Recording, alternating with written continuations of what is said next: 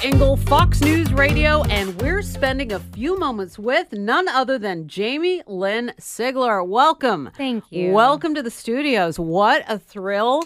And we've got a lot to talk about. You are here to talk about some of your projects, but as a longtime fan of The Sopranos and Entourage, I'm so thrilled to meet you. You're just as beautiful in person, and we've been talking off mic, getting to know each other a little bit, and just delightful to meet you. Thank you. Thanks you for being here. Now, the reason that you're here is because you have recently come out about being diagnosed with MS. Not a recent diagnosis, however. Right. So tell me about when you were diagnosed, how old were you, what was going on in your life, and why now? Sure. I was diagnosed when I was 20 years old, so 15 years ago. I was in the third season of Sopranos, my whole life ahead of me. My career was booming. Things were cooking. Yes, everything was going well, and I was stopped in my tracks. It was definitely a very difficult thing to hear when I was diagnosed. And I really lived in denial for a number of years after that. I was lucky enough to be symptom-free for quite some time, but I also wasn't very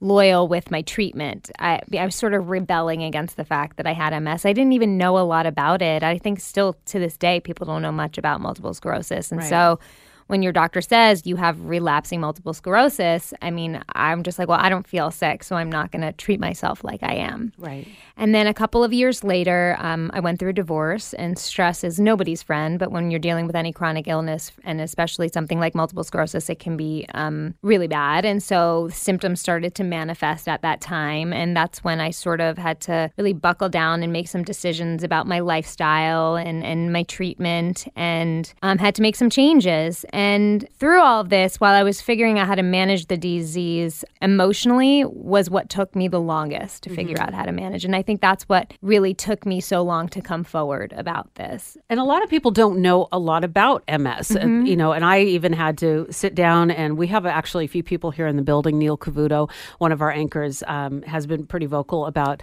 being diagnosed and dealing with MS. But, as far as the conditions, like, what did it feel like, why you went to the doctor in the first place? Sure. Initially, when I was 20, I had this onset of this weird, feeling right before you get pins and needles, like that heaviness, almost tingling in my feet, and it started to rise up to my calves and my knees, and I knew something was wrong. And at that moment, I was working really hard. I was being pulled in a lot of different directions, not just from Sopranos. I was doing a lot of other things. I was very stressed.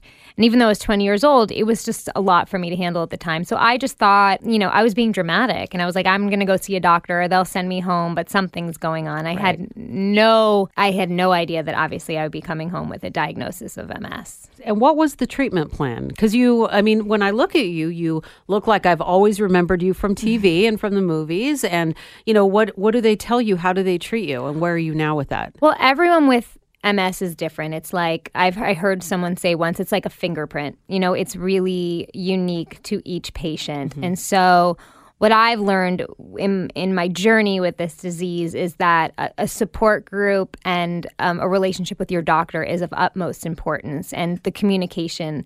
Because, for instance, after I had my son, he put me on a medication called Tecfidera, which is what I'm still on, which is a twice-a-day pill. And I had side effects. I was flushing, I was getting hot, I was getting red, and I wasn't sure if I was having a reaction. And having the relationship that I did with him where I would be able to call and be like, is this normal? And he said, yes, it's very common. He gave me some tips of how to help, which is, taking it with food, things like that.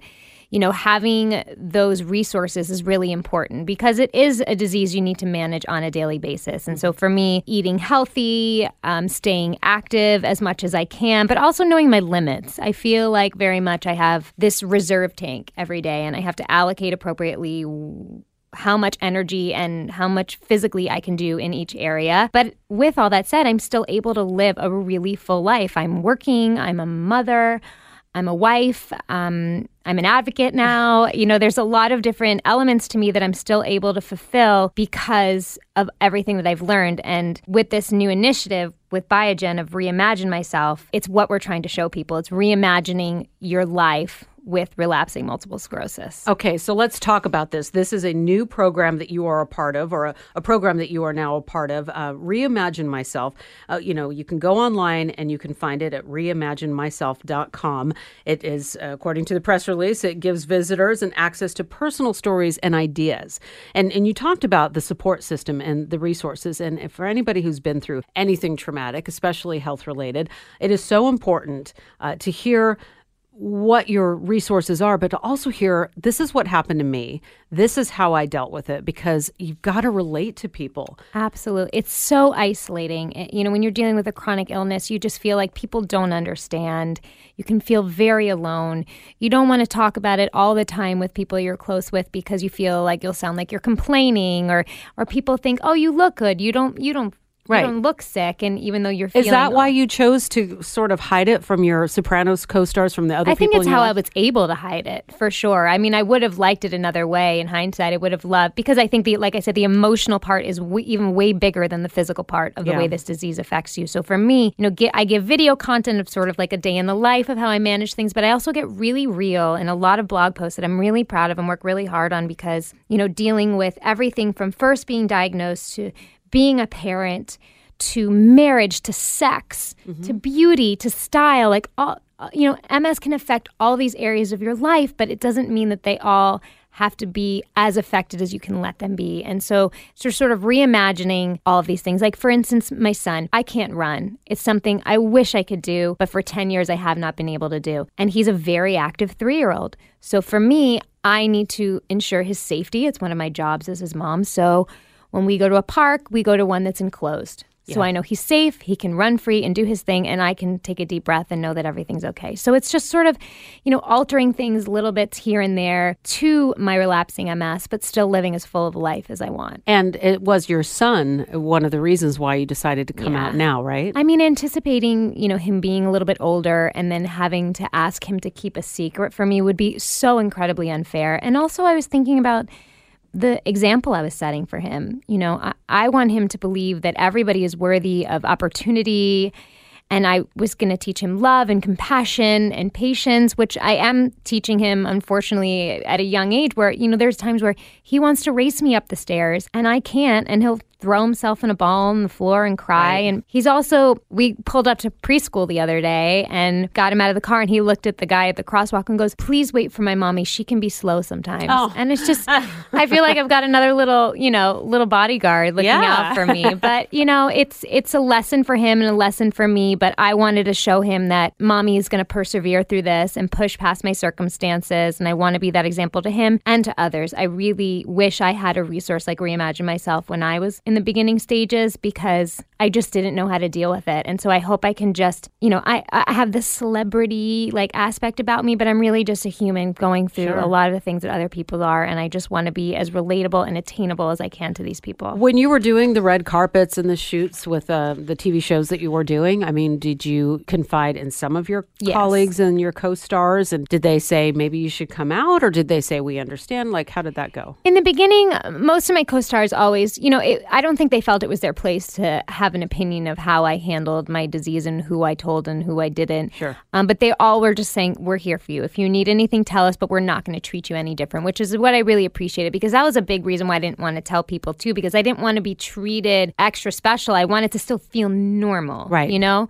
But over the past couple of years, my friends and my husband in particular were pushing me towards coming out about it. I would come home from work, in tears, because the day was just so hard. Not of the acting, it was of the stress of trying to hide everything and not ask for help. And I could have used a 20-minute break, but I couldn't ask, and this and that. And, my husband say, why are you doing this to yourself? Just come out. And I feel like I was judging others on how they were going to react. Right. And when I came forward, I released everybody, and the reaction has been tremendous. I did a movie a couple of months ago, and I was talking to the director, and I was explaining my limitations, and he said, I want to stop you right there. He said, Jamie, everybody has something, and this is just your something, and that's okay. And we're going to work around it, and I'm going to make you enjoy this job, And he did. And I fell in love with acting again because there was many times where I think, should I quit? I would take months off, not because I couldn't do it, because emotionally I was just sort of grappling with this whole idea of being an actress with MS and in the public eye and how could this work? And I'm figuring it out now. And there's a lot of other famous people who have come out and announced that they have MS. So I was going through the list. Jack Osborne, Montel Williams, of course. I mentioned our Fox's Neil Cavuto, Richard Pryor. There's a lot of people out there. So that probably helps too, knowing that others have. Absolutely. And like we said, it's all different. So all these different people that are brave enough to come forward with their MS, it's important because we're all affected differently. And so all the people out there that are suffering in silence essentially can look to each of us for whatever it is they need. But also I'm reimagining myself. There's other people that are contributing that do live with relapsing MS. There's other experts. And then there's like style expert Jeannie Mai, who will give you great styling tips if you have to wear flats or temperature control with what you're wearing. And Chef Ben Ford, whose mother has multiple sclerosis, and he gives great cooking advice and, quick meals and healthy tips. And so it's a well-rounded site. It's not just all me, but it's a really a great resource for people. All right, reimaginemyself.com. And I've got to get to some of these projects because you have been very busy. You have been able to work around that. Director sounds amazing. Is that the director you had in Loserville? No, that was the director for this Western film called Justice. That will hopefully come out next year. Let's roll through some of the things you've been working on. Sure. So Justice is a period Western post-Civil War. I played a rancher's daughter. I got to ride some horses, had a great time. Got to work with Stephen Lang and Robert Carradine, all these like Western greats. And then I have a movie coming out called Loserville, which is sort of a coming-of-age high school movie, a young boy sort of navigating through his senior year, falling in love with a girl, and her sister has some drama that ties them together. And I play Coach Russo, who is the debate coach, who is involved in many of the quote-unquote losers' lives and believes that they're winners and pushes them to their potential. And I love movies like that. They're reminiscent for me. They always have a great message. And this has a really important anti-bullying message, which is, I think, really relevant right now and a good conversation that people are having. And so I'm excited for it to come out and be available for people to see. And then what happens next? What's on the horizon for the rest of the year into next year? Sure. Well, right now I'm really taking my position as an advocate and a representative of the MS community seriously. And so I'm balancing that and motherhood and moving, which can all be all-encompassing. And I'm developing a script with a friend, a potential TV series, which is really cool and exciting. And I will forever act. I mean, it's my first love. It's what I want to do. But I'm also figuring out other sides of me and other parts of me and other ways that I can share that. Oh, that's so cool. And, I was going through your Twitter feed, by the way, very impressive. 72,000 followers on Twitter at Jamie-Lynn Sigler on Twitter. You are, as I go through, I see that you are very normal. You are with pumpkins. You're on the floor picking out outfits for your trip here to New York. And you're a Garth Brooks fan going to the concert. And of course, the beautiful pictures with your son. And I did also notice you had some pictures with your Sopranos and Entourage stars, mentioning those friends who support. It sounds like you're still close with everyone. It looks like you're still close with everyone. Yeah, 2 nights ago, I had dinner with Robert Eiler, who played AJ on Sopranos. He's one of my closest friends, always has been. Do people stop you and ask you, hey, Meadow, did they do that to you? All the time, and that's okay. New York is home to me still, even though I don't live here anymore. I love getting catcalled in the street by the construction guys about Sopranos, things like that. It makes me feel right at home. That's so fun. All right. So how can people find you other than Twitter? Instagram. It's Jamie-Lynn Sigler, very simple. And reimaginemyself.com. All the content of sort of my life. Like I said, we get real and open and honest. And I don't know, I'm figuring out this social media thing as I go. So I'm obviously I'm not shy with sharing my life. So it's fun to watch. And I want to ask the one question I love to ask before I let you go. What do you think would be the one thing that people would find surprising to learn about you that we have not talked about, that maybe is not out there? I'm an obsessive organizer. Organizing. Anytime a friend moves, I beg them, please let me do your closet. Are you kidding? Please let me do your cabinets. Oh, I could have used you a year ago. So much joy.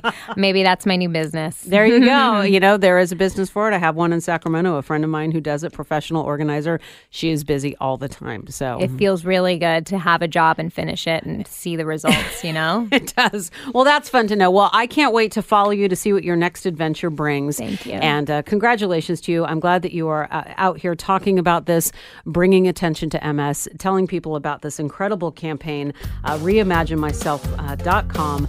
Please check it out. Jamie-Lynn Sigler, it's been an absolute pleasure. Thank you so much. Thank you. All right, I'm Laura Ingle, and this is Fox News Radio.